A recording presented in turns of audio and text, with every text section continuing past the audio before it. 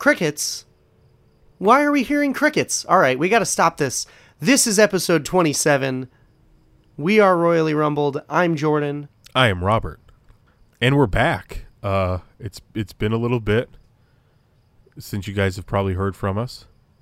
Yeah, Money in the Bank was the last episode. Yeah, our voices might sound slightly different because both Jordan and I are slightly under the weather.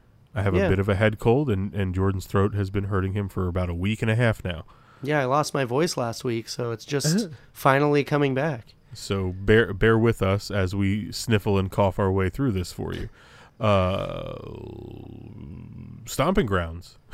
Yeah, kind of a little different episode here today, as we are not doing predictions, because as most people know, no guess is as good as ours, but we're gonna do something that we also like to do, which is talk about the shows after they happen. Yeah, and it's the first time ever that we're doing this for you on this podcast, almost 2 years later. But I guess before we get there, we are doing the finisher tournament on Twitter, Instagram, and Facebook, and it's going swimmingly. Yeah, round 2's happening as we speak. So make sure you check our Twitter account, our Instagram, our Facebook. We dropped the polls for you. You guys vote on them. None of them have been really that close. There's only been like one or two toss-ups so far. Oh, that's not going to happen for very long. Oh, I know. It's going to get tougher and tougher. So that's what I'm waiting for. I can't wait for it. And I just want to see people argue on Twitter. Yeah, that's what we're here for. We also, speaking of well, there was no argument about this. We retained our Omega Luke Fantasy Booking Championship. Yeah, shout out to Nev for his very interesting booking of Jordan Devlin. Nev always pushes us to get very creative and very interesting with our bookings, so big shout out to Nev. And to Omega Luke for allowing us to provide him with at least a half hour of content every time that he asks us to do something. Yeah. Which I hope will continue. If you've heard the Twitter announcement today. Yeah, two become one. To become one in the Unscripted podcast, where Omega Luke and Wilfred are joining forces every Monday on Brainbuster Radio. So that's very interesting. Incredibly interesting. I know I'm going to be listening. Absolutely. They're some of the coolest guys on wrestling Twitter that we've come across and interacted with. So maybe they'll book us on their show every once in a while. Maybe. I mean, I don't know. Dude, I'd love to go on there and just like shoot the shit and talk. I'm not fantasy booking myself onto their program. I'm just saying, I'll fantasy book ourselves on that. Maybe, on their program. Maybe fantasy booking champions for 6 or 7 months, maybe longer, right? Longer. It's been the only fantasy booking champions. Maybe book the money show. I don't know. Shoot your shot, right? All right. That's my tagline for this year is shoot your shot 2019. Shoot your shot 2019. Hashtag shoot your shot 2019. Like, so we're talking about Omega Luke, and you said shoot your shot. He shot his shot at the end of last week on Twitter. He replied to a Scarlett Bordeaux tweet with you should come on the Omega Luke wrestling podcast. And I saw it and I laughed out loud, and then I was like, dude, I really hope that works for him. Could you imagine? Absolutely. And I also saw another one of our wrestling Twitter friends, Undisputed Future podcast. Yes. He shouted out the guys from Impractical Jokers. Yeah, dude.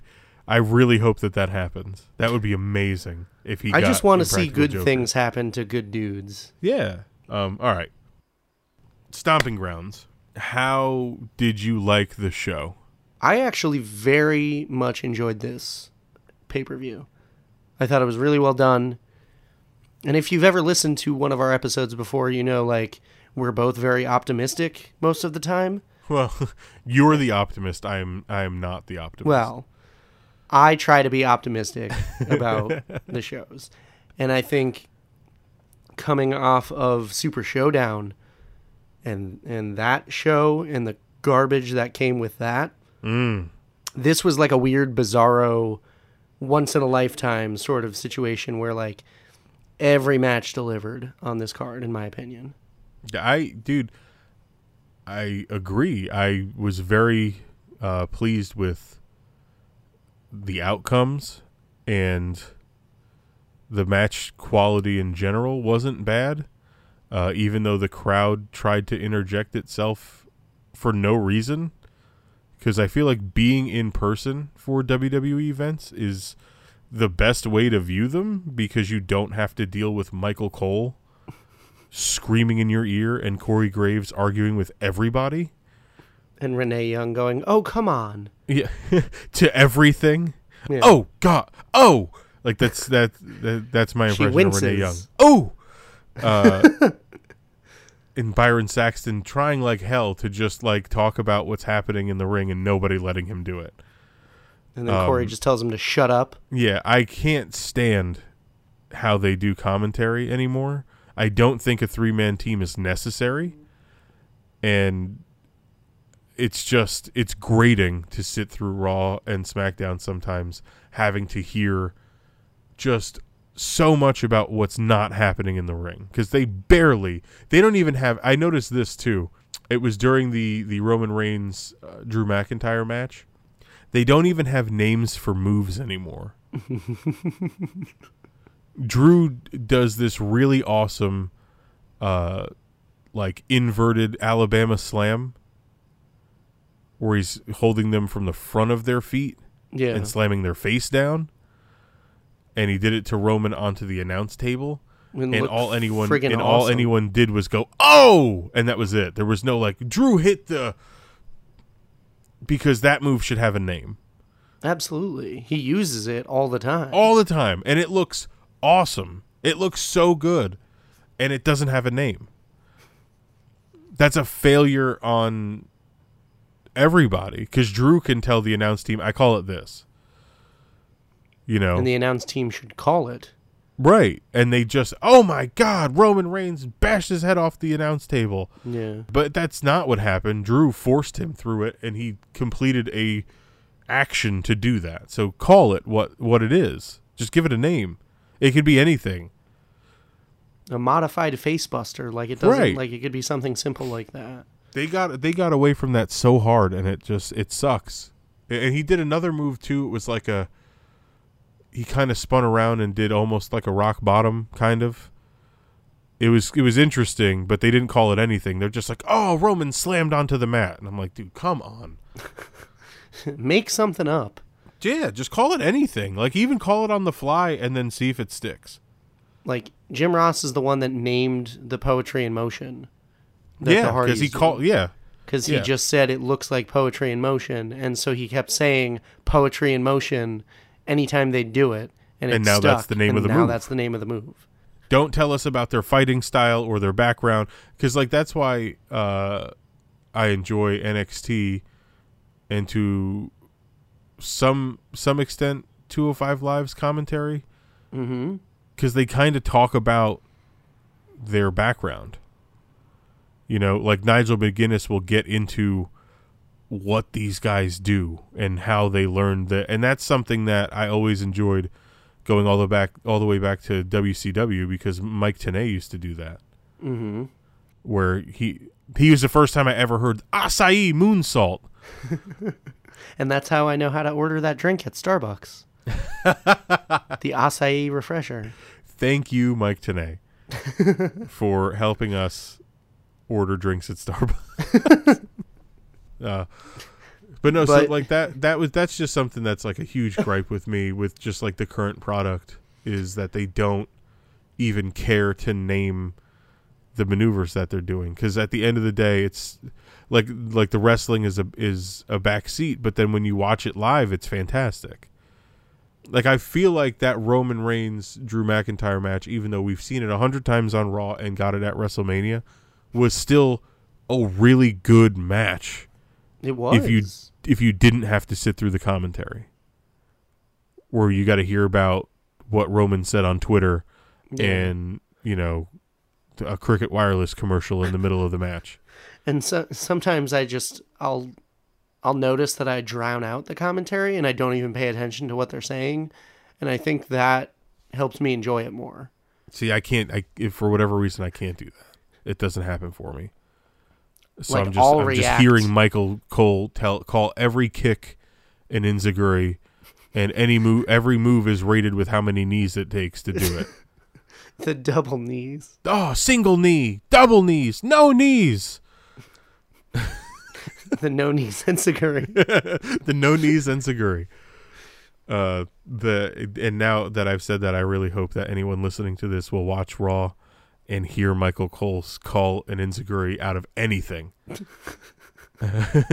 We make fun of it like all the time. All the time. It's my In our favorite group joke chat. in the world. It's my favorite joke in the world.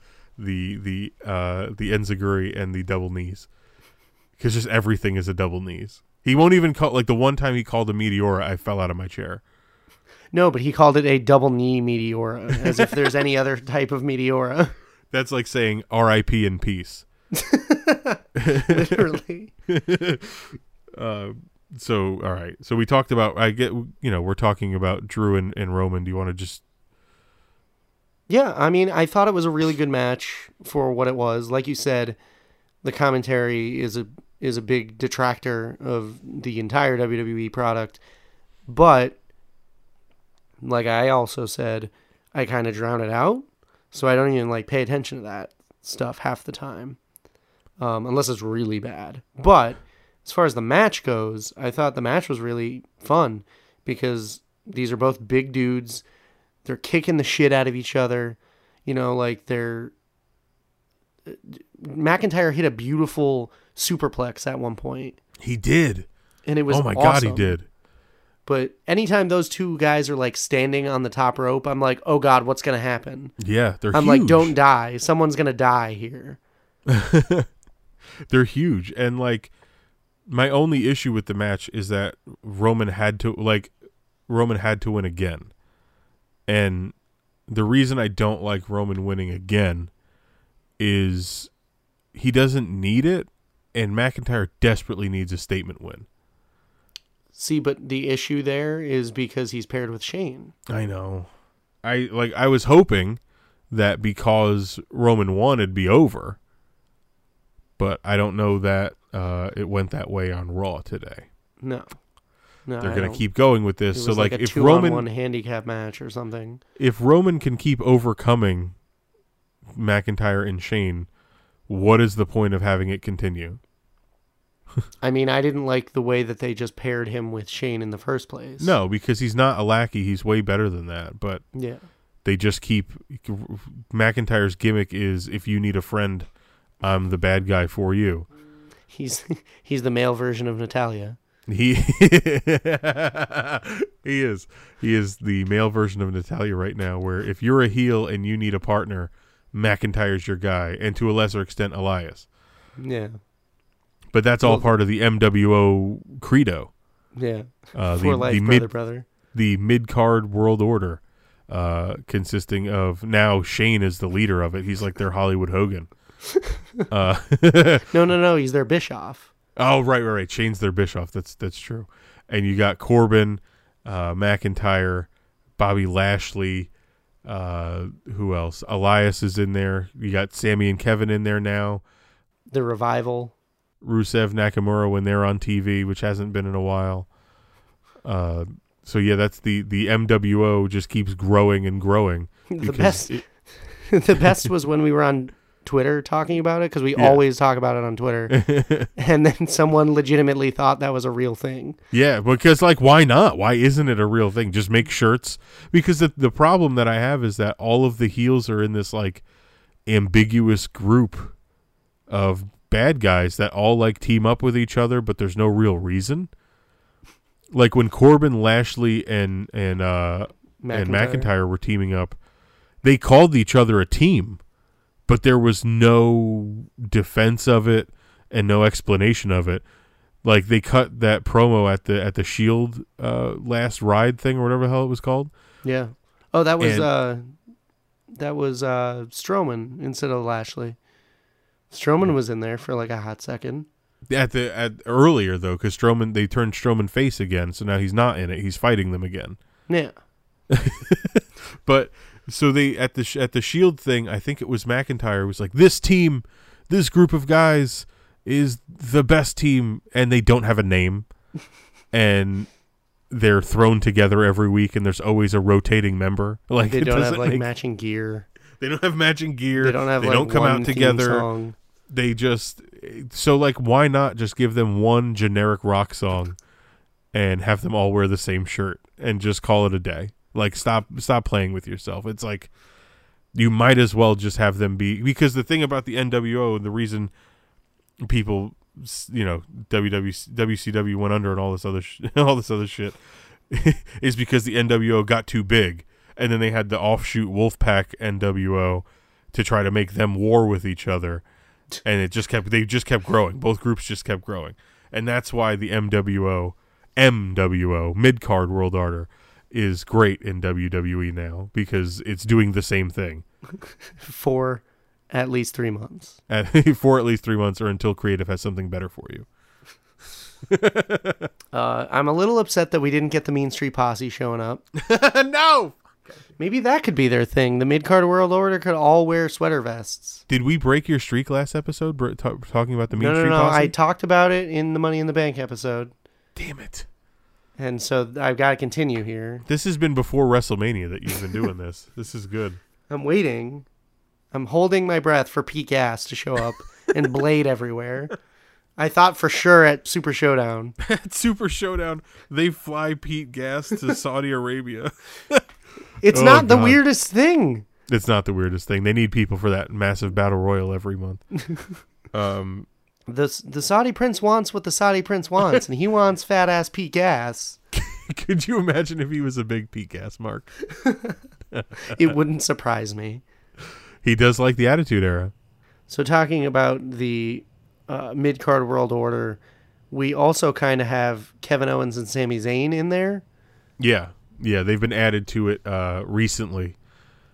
But judging by their promo, I believe it was last week on SmackDown or Raw. It was Raw. They're fully invested in the MWO as well, taking on the New Day, because some people want to stop Kofi Kingston, and then those people need lackeys, and that's where Kevin and Sami come in. Although this match was amazing. Dude, it was really good. It was such a well-performed tag team match, like in a classical sense. Like, Sami and Kevin did what the Revival say that they do. Yeah. And I'm a mark for good tag team wrestling. So seeing this match and the way it was executed, I was over the moon about it. I did. I really liked it. I really enjoyed how they isolated Woods and were just beating the hell out of him. Mm-hmm. And then finally Big E got in there. And that crowd popped for it. Dude, the crowd popped so big for it. It was kind of incredible because I didn't expect them to go that hot. Yeah. But they did, and, they all hit these crazy spots. Yeah, they got their falsies in.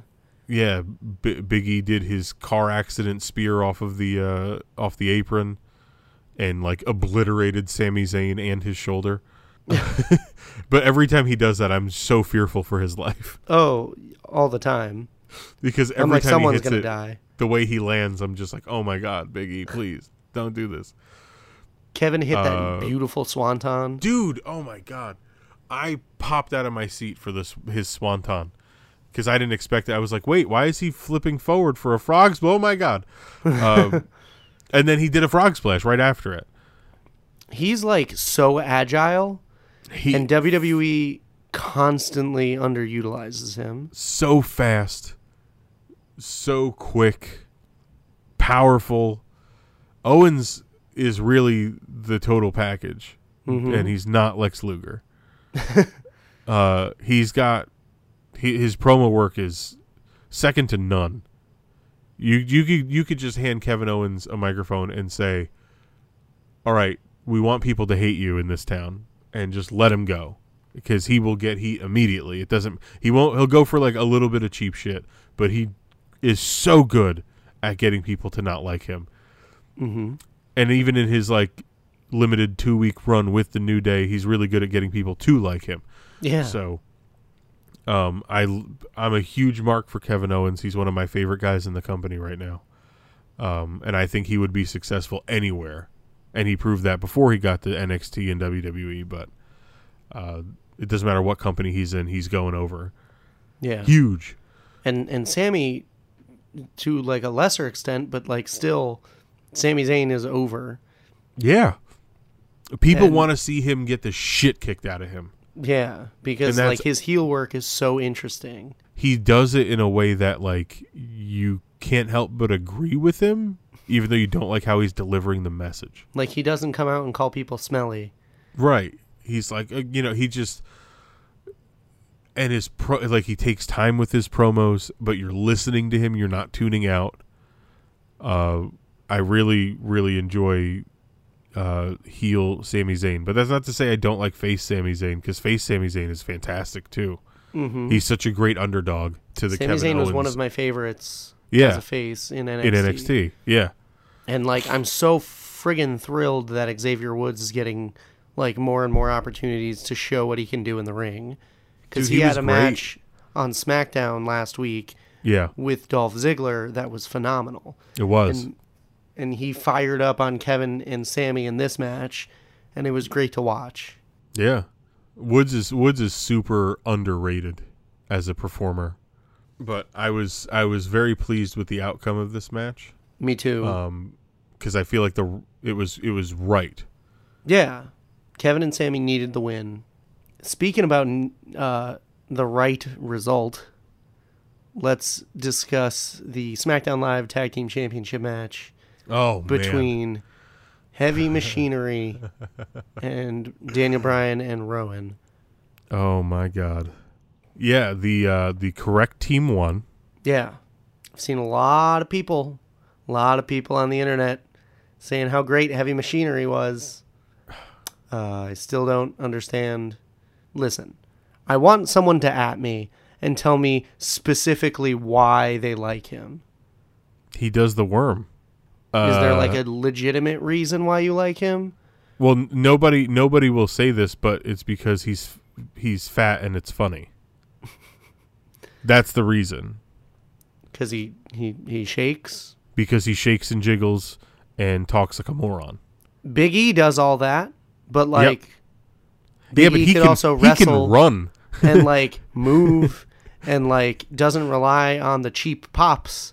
Yeah, to get him through. We were just talking about nimble big men in the way of Big E and Kevin Owens, and you could throw Rusev in there even though he's leaned out a little bit. Big men that can move, and then you have Otis. Tucker's not bad. No. But Tucker is such a white meat babyface with his big doe eyes. And like his heartfelt promos where he kind of just looks like he's gonna cry every time he talks, and then the camera turns to Otis and he yells like the word meat or the word cheese, and people go hysterical. And he like crosses his eyes and shit. Yeah, I don't get it. Stutter. Yeah, I just don't understand. I don't get it. I didn't like them on NXT. No. I sure as hell don't like them on the main roster. But I know Vince's juvenile humor is getting a kick out of it because he still thinks that like midgets and trannies are funny. So that's why you get Otis every week being a fat moron. It's not even like he got serious. No. Like he's playing that character and he's schmucking it up. He does that stupid thing where he's like pumping his arms like you're trying to get the tractor trailer next to you to blow his horn. Oh, when you're 7? And then he starts gyrating his hips and like humping the air, and people are laughing because he's bulking up, brother. I hate, dude, the fact that Daniel Bryan, who is arguably the greatest wrestler in the world, had to share a ring with that guy and sell for him, like, just sucks. Just plain sucks. But it's a testament to Daniel Bryan and his... Right, because he made it look good. Yeah. He made it look good, but Daniel Bryan can wrestle a broomstick. And the broomstick has, more ability. Like, I don't know. I can't stand the guy. I can't stand the team. Eventually, that's the team that, I hope they break up sooner than later, and they make Otis like some sort of weird, stupid, badass heel, so he could just join the MWO. And poor Tucker's going to be like trying to save him or something like that. Because Tucker seems like the only like the type of character that would be like, but we were brothers. I don't know. We've discussed our dislike of Heavy Machinery like on social media, but we've never really done it in an episode before. No, we haven't had the opportunity, thankfully, until now. Look at the teams that were previous champions, right? On SmackDown. You've got the Usos, you've got the New Day, you've got the Hardys, you've got Daniel Bryan, and I suppose Rowan. You can't put the belts on a team like Heavy Machinery from going to that, because it'll kill them. Yeah. What I could see them doing is putting the 24/7 title on them, but that's because they already treat that title like it's a game, like it's fun or whatever. Yeah. Don't besmirch your tag team division. It's literally for like the fight. Cheap pop. It's literally the fight that Daniel Bryan is like talking about in every one of his promos. So I think that Bryan and Rowan will like Heavy Machinery have no business beating that team. No business. No. Rowan's been tag team champion how many times already? Bryan's been tag team champion how many times already? Like, there's no universe wherein Daniel Bryan should get pinned by either of those guys. So this match wasn't bad. It wasn't a bad match. And I think the whole point of it was to try and get Heavy Machinery over. But the crowd did not want that to happen. Yeah, no, it was in a really bad... It's such bad location for the first opportunity to get Heavy Machinery over on a pay-per-view. Because it was in Daniel Bryan's like neck of the woods. Yeah. So friggin' Washington. Really bad planning on their part. And I saw somebody say that they don't want to see Heavy Machinery get buried because they couldn't get over in Daniel Bryan's hometown. I did see someone say that. And I hear the sentiment and I feel the exact opposite of you. Mm-hmm.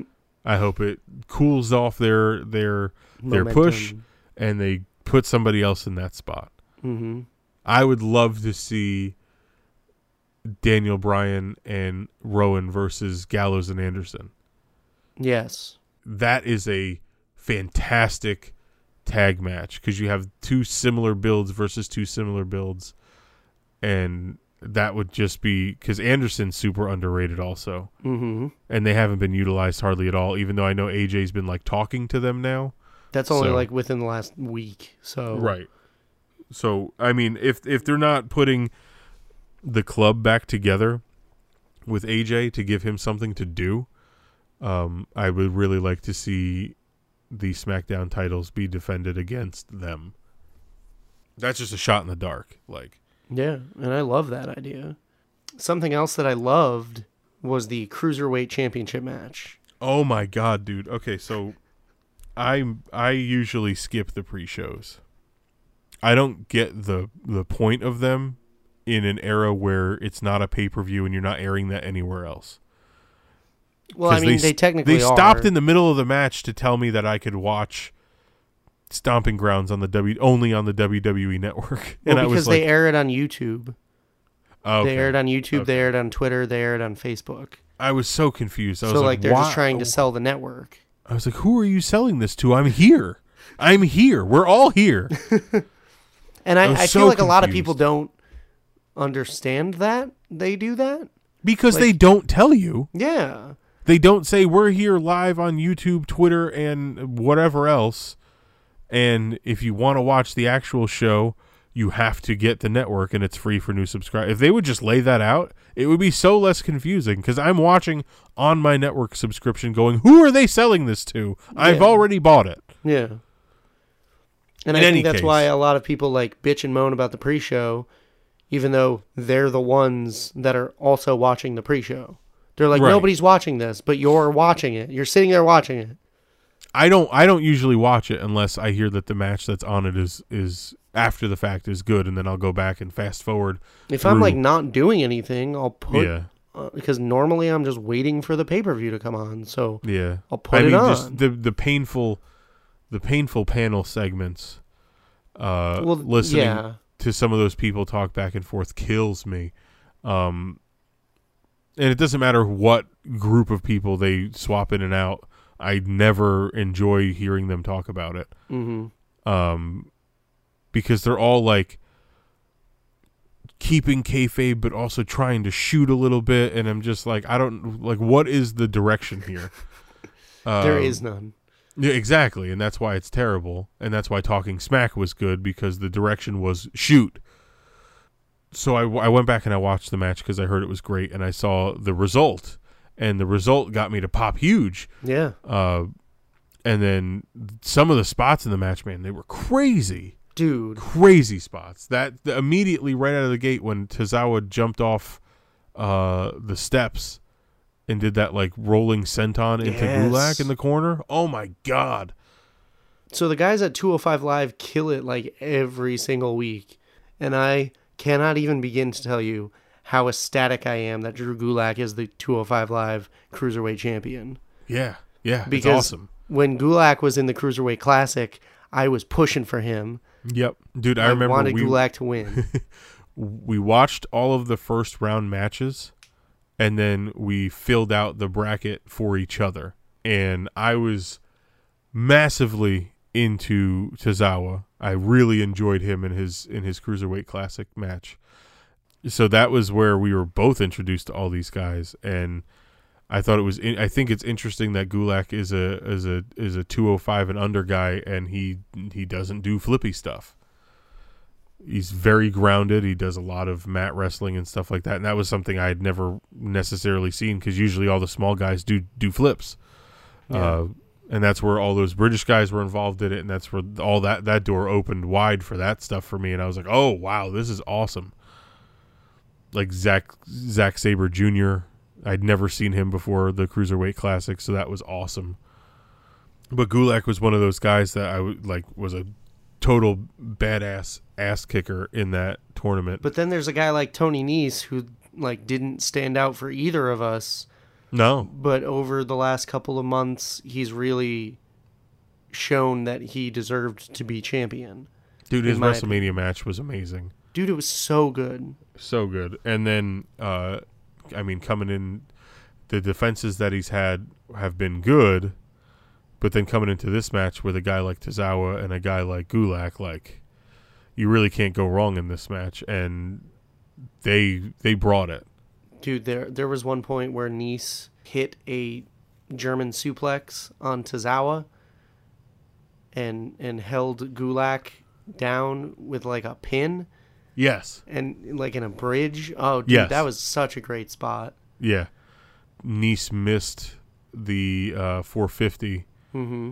And then Gulak hit him with something, and then Tozawa hit him with something else. Yeah, like Gulak locked in his dragon sleeper. Oh, and then Tozawa hit the senton on both of them. On top of it. Oh, that was brutal. Brutal. And then there was another point where I forget what hold it was. And then Tozawa came out of nowhere with a Shining Wizard. Yeah. And I was like, oh my God. They're killing each other. Yeah, they're just... The cruiserweights don't hold anything back, and I think that's part of the reason why they put them on the pre-show, is because you also have all of these free platforms that you're streaming your pre-show on, so you're trying to get people hooked to go, oh, I want to watch this. Yeah. I mean, it's sort of a lie, because that quality of match is not what you get typically out of WWE. So typically, but like this, like we were even saying, this whole show felt like a takeover. It did. Specifically, Alexa Bliss versus Bayley. Yeah, that match was good, but that's where the show started to like grind down for me. A little bit. It was fantastic storytelling, but I don't know, if you're going to do a slow paced match the way that they did, which I don't have a problem with at all. My issue is that the internal logic of the psychology in that match didn't make sense to me, and here's why. Alexa worked Bayley's arm the whole match. Mm-hmm. And she doesn't have a finish that involves working her arm. Yeah, but I mean, you could argue that like she could struggle to kick out with that arm. They do that. The only person that ever brings that up is Nigel McGuinness, and he's not calling that match, so that's not presented to me. He's the only guy consistently that when there is a shoulder or an arm being worked in an NXT match, will say it's harder to kick out if your arm's hurt. He's the only guy. Legitimately, I remember he literally said it very recently about another match that was on NXT, just a regular NXT, and I was like, that's such an interesting call. Yeah. And then they don't do that on the main roster. So I see your point, but they don't present it that way. No, absolutely. And that's why I see your point as well. Yeah. So to have Bliss work the arm, and like if she did the disarm her, right? If she did that move, working Bayley's arm the entire match makes total sense. But she does Twisted Bliss is her finish. So like the arm is really ineffectual in that finish whatsoever. Yeah. That's like Hulk Hogan had massive arms and he finished with a leg drop. Like that's what we're working with here. That's the only problem that I had with it, because I thought it was laid out well. Both of them really shined in a match that, like, because a lot of Bliss has rabid fans, and then she has people that absolutely hate her for no reason. Yeah. And which we've talked about before. Yeah. So I think that a match with Bayley, who is widely regarded as a good female wrestler, should have helped bridge that gap. I think so too. But I don't know that happened. I don't know that happened, but it should have. I think it worked. Because the people that shit all over Alexa Bliss all the time. I see it all the time. People call her a Barbie, and she's like 4 foot tall. I don't know. Well, we talked about this in our Barbie centered episode that we had a while ago. But like, Alexa didn't win. No, she didn't. Like, everyone thinking like, oh well, she only won because she's blonde and blah blah blah.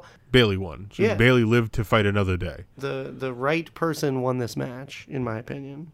I get working the arm to an extent because Bliss is trying to gain an advantage. You know, it's not something that's going to be a story going forward. So it's just annoying to me that they would waste their time. But it's like within the match, Bayley had to overcome the arm being hurt. But like, did she? You know, I get it. I get the idea of doing it, but they just don't do it right. They don't present it right, is what you mean. Yeah, they just don't. Presentation wise, they fall short, like almost every time. And it's the first time that I've seen somebody work a body part in a match in so long. Yeah. And it would just happen to be Bliss working Bayley's arm, and I was just like, wait, why? And like another internal logic thing that could work there is if Bayley was legitimately doing the elbow drop as a finish. Right. So she's trying to like stop her from that. She's trying to take away the arm, so she'll have to figure something else out. Yeah. I don't know. It was a good match. I'm glad that Bayley prevailed, just to silence people that were like, I can't believe Bliss is going to win another title. Mm-hmm. Because those people are really annoying. One story that I very much enjoyed was Becky Lynch versus Lacey Evans. And it's one of my favorite stories that they've been doing. I'm just nervous that it's going to go too long now. Well, yeah, it's spiraling out of control. It's getting a little overlong. So hopefully at the next pay-per-view, it's the end of it. Lacey's been really good as a heel, and her slow, drawn-out promos are very interesting. She's a great talker. Great talker. And it's very soon for her to be a great talker. She's very young in her career, and she's got the microphone skills already. And she has been garnering the heat. Yeah. But I guess that was inevitable since she's working with Becky Lynch. And that's why it was such a brilliant matchup to put them in. It's a great feud to have them be fighting one another, and it's refreshing.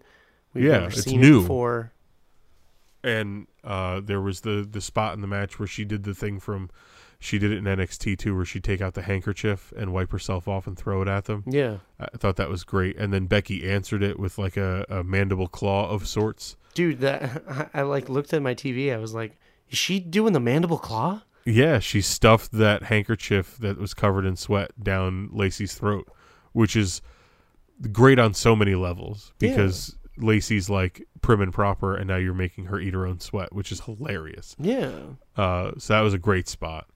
But I guess do we talk about the botch, Jordan? Let's talk about the botch specifically that's been going around.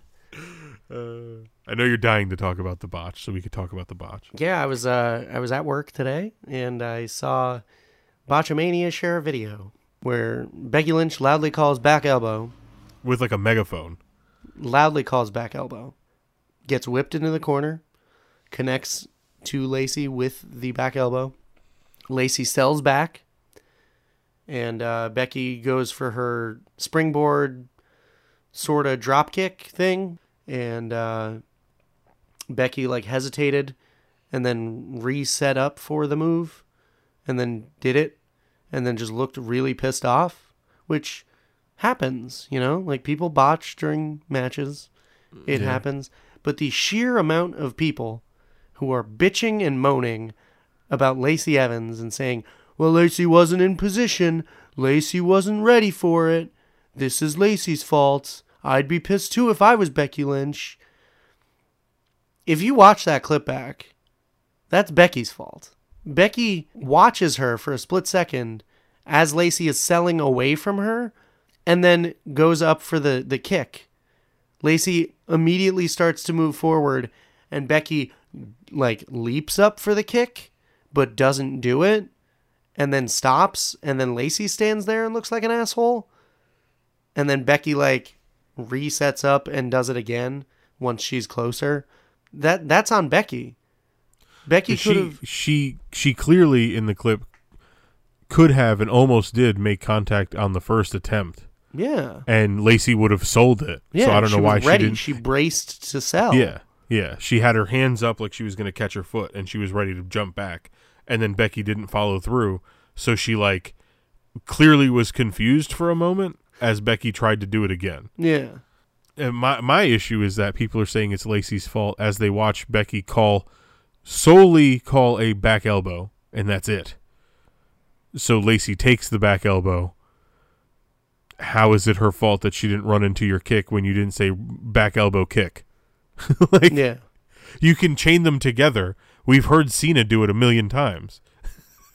But like, Cena will call out a sequence of moves and clothesline, drop down, over the top. Like, so Becky calls out one thing, they complete one thing, and then she's mad because she didn't do the other thing that she didn't tell her she was going to do.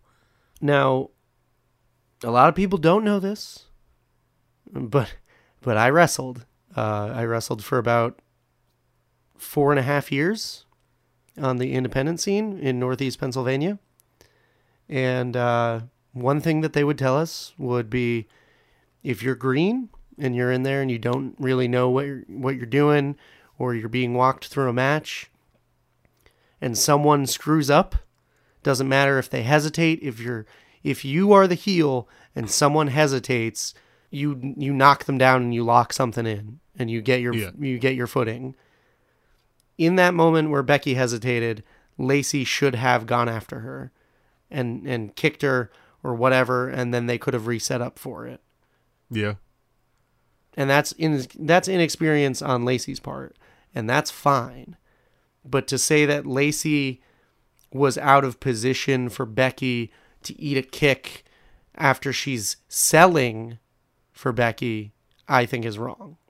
Yeah, because she's legitimately... Had Becky had the confidence to hit the kick, she still could have done so. Yeah. But she didn't have the confidence in what she was doing.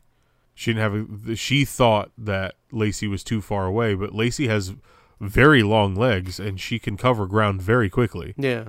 As soon as she saw what Becky was doing, she stepped right into it. And then Becky was not comfortable with the distance and stopped and started again. I don't know. I immediately watched it and was like, what the hell is Becky doing? Dude, right? But I mean, neither of us own a shirt that says the man. So I guess that's our issue. I suppose we're able so. to look at things and not be clouded by the fact that we just like her a lot. But like, because a lot of people like her a whole lot and they can't ever say a negative thing about her. It's if the roles were reversed, it would still be Lacey's fault, according to the internet. Oh my God. If Lacey attempted a kick, didn't hit a kick, and then tried it again, everyone would be shitting on her for not. Oh my God, she's so inexperienced. How terrible. This is so stupid. Why is she getting a put? Everybody would be saying that. Why'd she hesitate? Did what Becky did. Yeah. If she did what Becky did, everybody would be shitting on her. But that goes back to, I mean, we've been talking about this for months now, where Becky can do no wrong. Mm-hmm. And I'm not telling you to not like her. I'm just like, in a moment where she messes up and you're blaming somebody else, like, just look at it like, okay, maybe she screwed up. She can, We're not saying she needs to retire because she screwed up a spot in a match. We're just saying like, it's not Lacey's fault that happened. Yeah, this one calling time for Lacey to like retire. Yeah, and go back to NXT or whatever. Yeah, this one time it was Becky's fault, and that's okay. Like, she's not infallible. Like, I don't understand. Yeah. But I mean, the match was okay for what it was. It was, pretty good. And credit where credit's due. I think Becky was the one that carried that match. Definitely. I don't like how fast Lacey tapped to disarm her.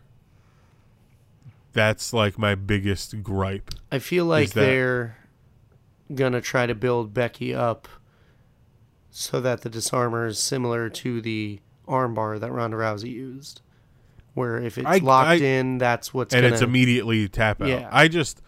I miss the days where the move would be held in for a while, and maybe several times throughout the match, and then finally they tap out after relenting. Like there's some drama. But like that goes back to when we were talking about Alexa Bliss. Like, Alexa worked the arm. Why didn't Becky work her arm? Right. Yeah, Becky didn't work an arm at all. I wish that, like, they're doing a lot to build Lacey Evans up. So for her to tap in like less than a second is absurd to me. It's not a latitudinal booking of her if you're going to make her tap instantly to the first time that move's locked in on her. Like, I don't know. I mean, I feel it bugs me. It bugs me because I enjoy submission moves. Those were always my favorite move set of anything. Like, the high flying stuff is cool, but I always loved submissions.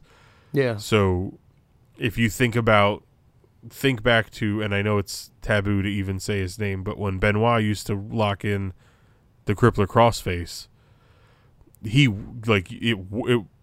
it took a while for somebody to tap out, but he had to wear you down. Yeah, because it had to make sense. It was a move that, like, eventually the pain was too much for you to bear and you tap out.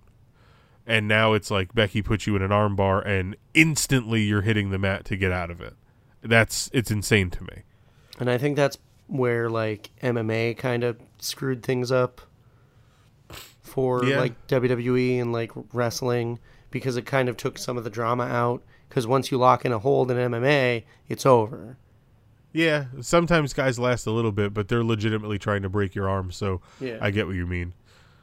Because, if you're watching guys in a Kimura lock tap out instantly so they don't have their shoulder blades snapped in half, why wouldn't Randy Orton tap out to the Kimura lock? Like, I get it.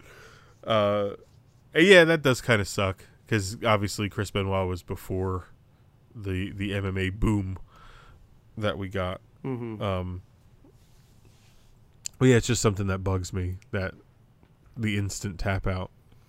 But also, I think, like you said, the way that they built Lacey, it's kind of the way that they built Corbin in his match with Rollins. Yeah. So let's talk about that, because... Okay. The Universal title match featuring Lacey Evans. Huh. Yeah. Corbin looked very weak against Rollins in that match. in my opinion, and that's something that I noticed. I mean, Rollins would have won with a count out. I get that they were trying to make it seem like Lacey's trying to screw him over and stuff, but like, I don't know, the whole thing just felt like Baron Corbin is so much lower on the totem pole than Rollins. And that's how it came across to me. Instead of Rollins, getting screwed over, it came across as like Rollins is clearly better than Baron Corbin.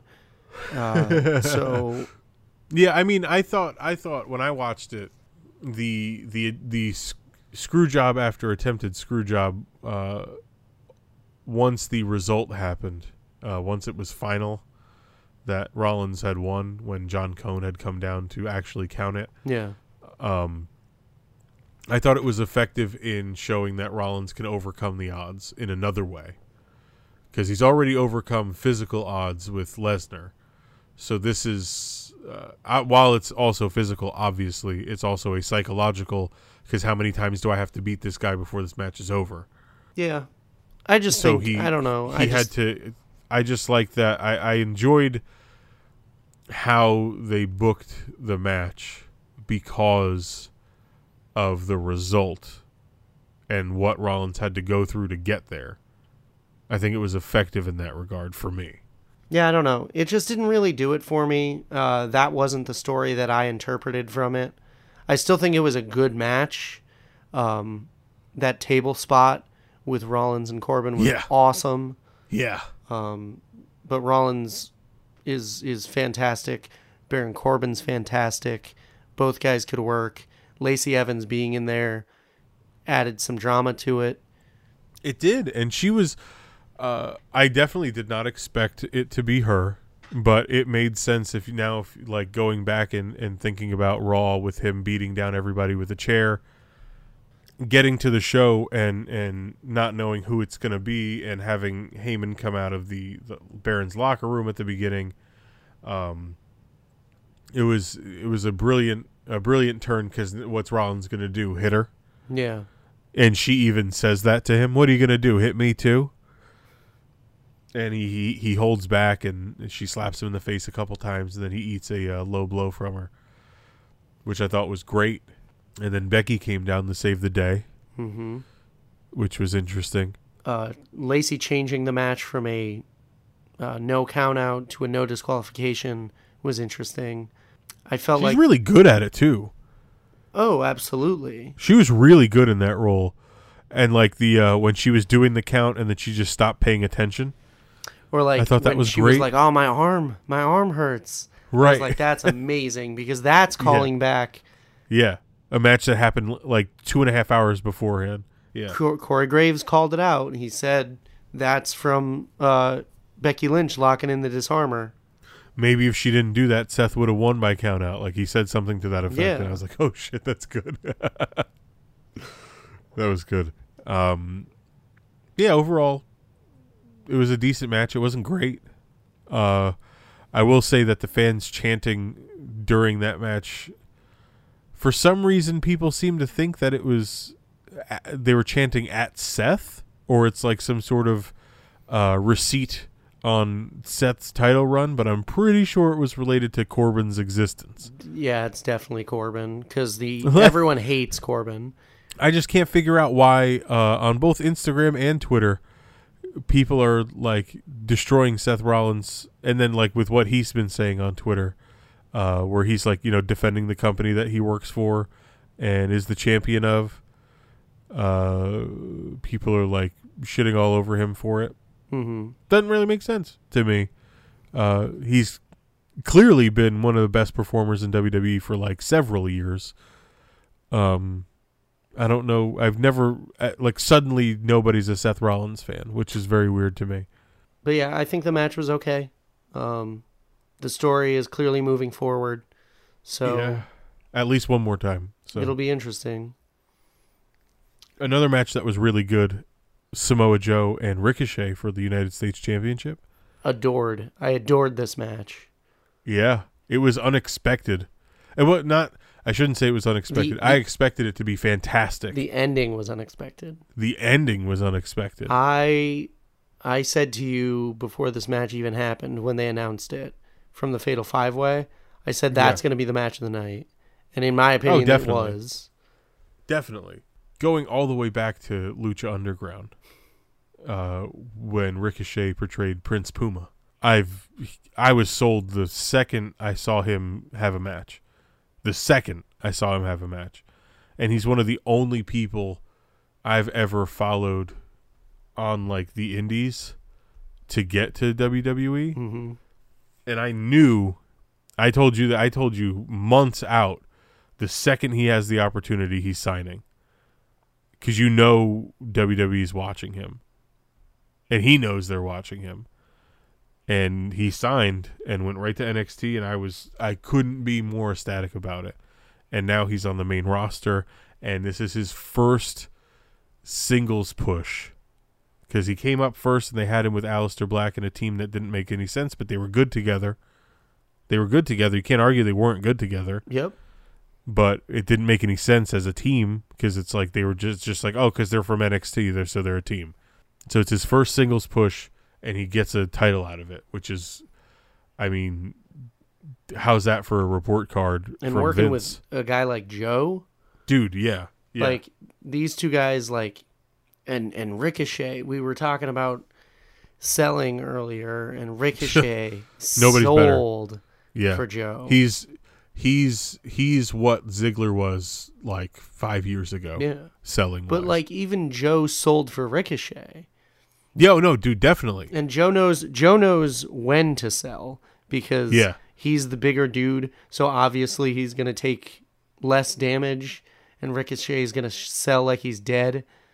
But then once Ricochet started getting his momentum back, you saw Joe was taking big hit after big hit, and he was getting slower and slower. Yep. Like, it all made sense. That match, start to finish, was like a masterpiece. Yeah. I loved Joe posting for him to do Hurricane Ranas and stuff.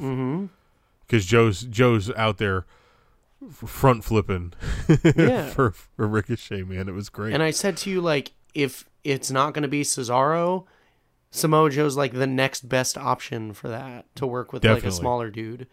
And Joe just got done working with Rey. Yeah. So why not work with the next Rey Mysterio? Yeah. You've for called me him that's before. Yeah, that for me that's who he is. He is the next generation's Rey Mysterio. And I think that he wants that. He wants to be known as that. Sure. He wants people to be like, oh, who are the greatest high flyers of all time? He wants people to go Rey Mysterio, Ricochet. And I'm all in. I'm all in for a Ricochet United States Championship run. I thought that he went for the 630 too many times in the match. I get why, because he did 3, which is, the rule of 3s. Yeah. But I just think that maybe it was 1 too many. It's just something that bothered me. I was like, oh, he's going for it again. Like, that's, Well, in his defense, I think just because he was going for it, WWE has people conditioned, oh, if he hits it, it's over, because no one's kicked out of it yet. That's true. So they're conditioning, like, is he going to hit it? Because if he hits it, it's over. So right. I was fully expecting him to do the 630 and Joe take it but be moving and just lock in the Coquina clutch right out of the 630. So to just catch him on the landing and just lock it in. That's how I thought the match was going to end. Like, if that's what I would have done if it were me booking that. Yeah, and I didn't foresee Joe losing the belt either, but I'm very glad. Like, I wasn't mad about the outcome. Yeah, I was very happy about everything. It's one of the first times that, like, the titles changed hands, and I was like, "Oh, right!" Like, that was awesome. Because they're just so good, dude. That Uranagi that Joe hit out of the corner. Yeah. Ricochet ran up to him and just leapt into the air. Dude, and then Joe hit a friggin' German suplex, and friggin' Ricochet sold up onto his feet. And then just hung there? I've done that before in a match. Yeah. Because it Yeah. looks like you're dead. Yeah. I do. He's always sold fantastic, and then having a bruiser like Joe in there throwing him around is like the best thing you could ask for. So I'm very excited for the future of the United States Championship here. Yeah, finally, because that title's been like, it's never been my favorite title. It's never been my favorite title. It's always been like, I feel like they put it on like who they think is like their fourth best person. Yep. And as such gets forgotten about, and the feuds are always bad. But like, because it's been Ray and Joe and Ricochet, like I'm in. Yeah. I'm in for it. And hopefully we can do Ricochet versus Cesaro. Yeah. For that title. Or hopefully down the line we could get Ricochet versus Ray again. Mm-hmm. Because it happened once in Lucha Underground, and it was awesome. Oh my God. I implore you to go check that match out. If you thought Rey Mysterio and Andrade tore it down, dude, Ray versus Prince Puma in Lucha Underground Season 2 was incredible. Incredible. We can't put over Lucha Underground enough. At least the first 2 seasons of what we watched. Yeah. Because Season 3 is still not on Netflix, and neither is Season 4. It's never going to be on Netflix. No. But still, you gotta check out Lucha Underground. Even if you could find that match on YouTube, just watch it. Yeah. Because, oh my God. Another match that surprised me was the WWE Championship match with Kofi Kingston versus Dolph Ziggler in the steel cage. The critical reception of this match is that it was boring. I saw someone say, well, the problem with this match is that Kofi and Dolph have both been treated as mid-carders their whole career. I just read that comment like 2 hours ago. And I'm like, Kofi hasn't lost since before WrestleMania. Nope. And Ziggler has like a proven track record where he puts on incredible matches. He's won big matches. He's former Money in the Bank, former Intercontinental Champion, former World Champion. Like, sure, Ziggler like hasn't been around, but he's like still a legitimate threat. Yeah, and dude, his promos leading up to this, so interesting. They're so good. Nobody cuts that promo better than Dolph. It should have been me over and over again. Mm-hmm. Like I felt it while he was saying it, even though it's like obviously like not, it's made up for the story, like that he feels that way about Kofi Kingston doing all these things, but like you believe it. I totally, because his delivery is so impassioned. Like, he's a guy who they're giving those promos to, and he is making lemonade out of those lemons. Yep. But I mean, as far as the match goes, I don't think it was boring at all. I slow cage match. Yeah. My only issue is that I just wish it was a real cage match where they only could escape. Well, WWE hasn't done that in forever. I know, but thankfully, they ended the match on an escape. And it was really cool because it's never been done like that before. I've never seen that done. And that's like such a Kofi Kingston thing to do. Yeah, to steal the show with an incredibly acrobatic maneuver that nobody else could do. Yeah. Like, he threw himself through the second rope and just landed on the floor in a belly flop. And Kofi's never won a steel cage match before, they said. So that was the first time that he's won a steel cage match. Interesting. But like, yeah, I thought it was good. It was, I will say it was slow, but I don't think that made it bad or boring. No, I think it heightened the drama. Ziggler kept working his legs. Yep. You could feel the passion in their fight. Mm-hmm. Because it was slow. It was a struggle. They're like, they want everything to hurt. They want everything to land.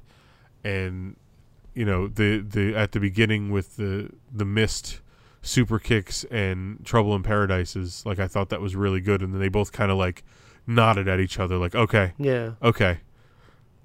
Like, I'm not going to hit you with my best right off the bat. I'm not going to be able to do that. I'm going to have to work for this. Like, I like that.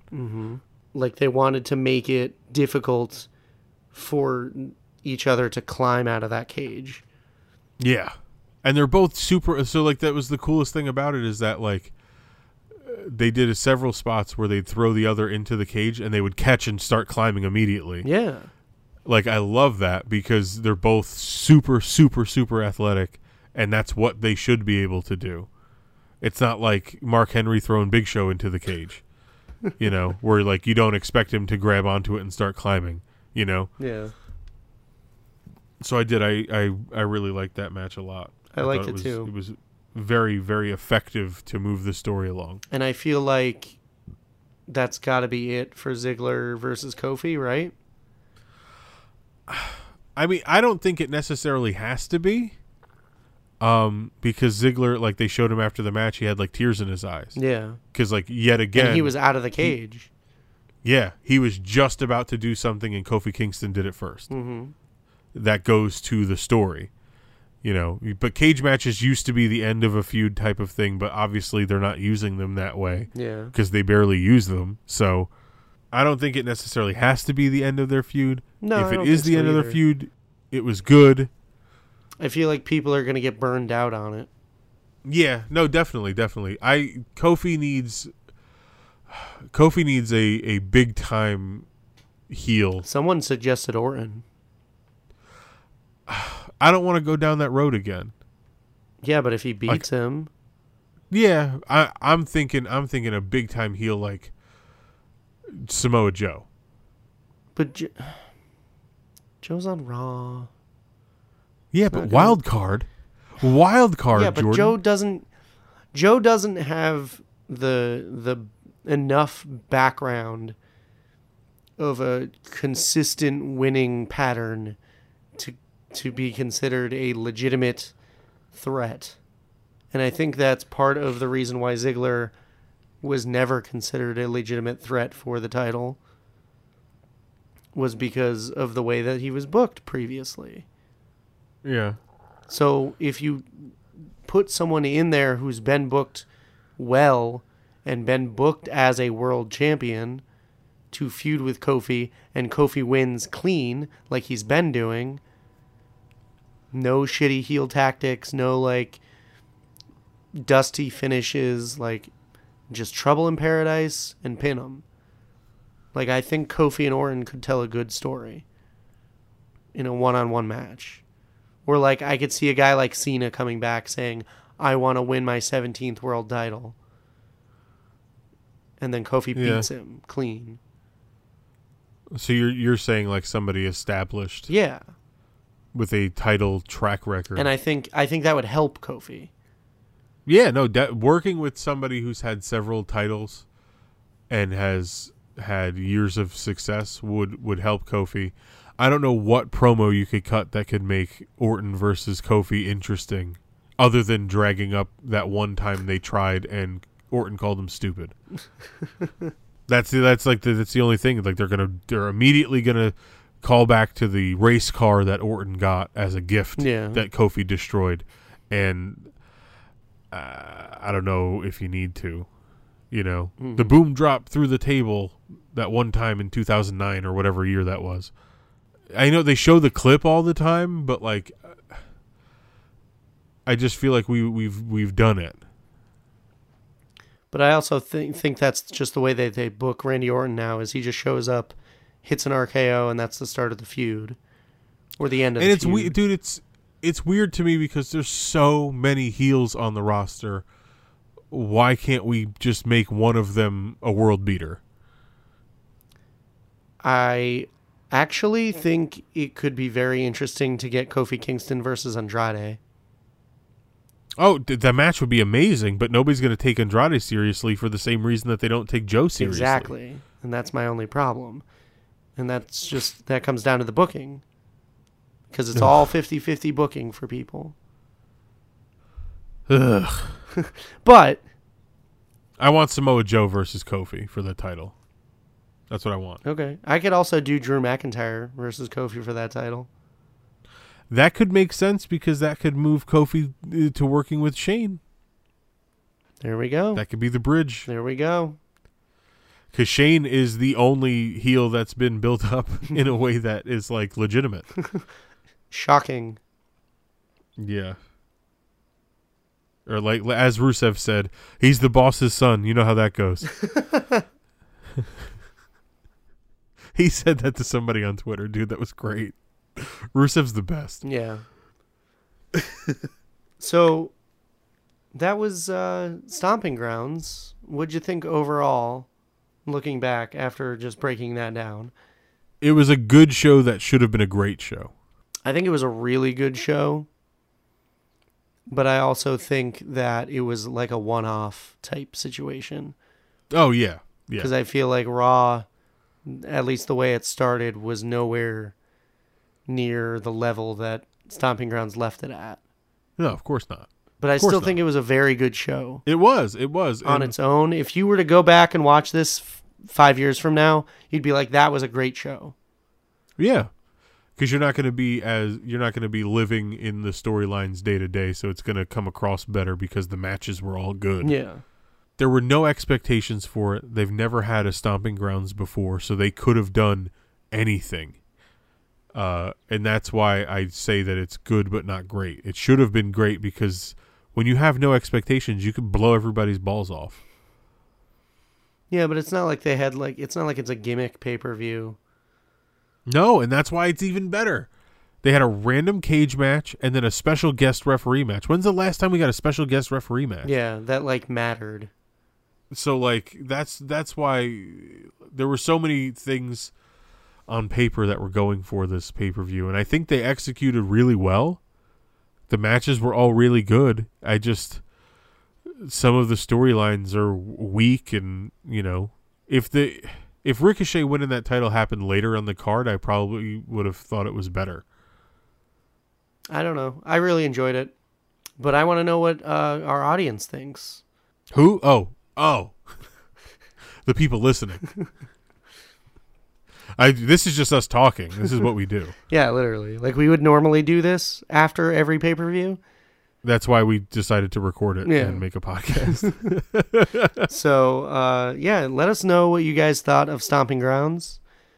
Let us know what you think of the podcast. Let us know if you think we should do more of these.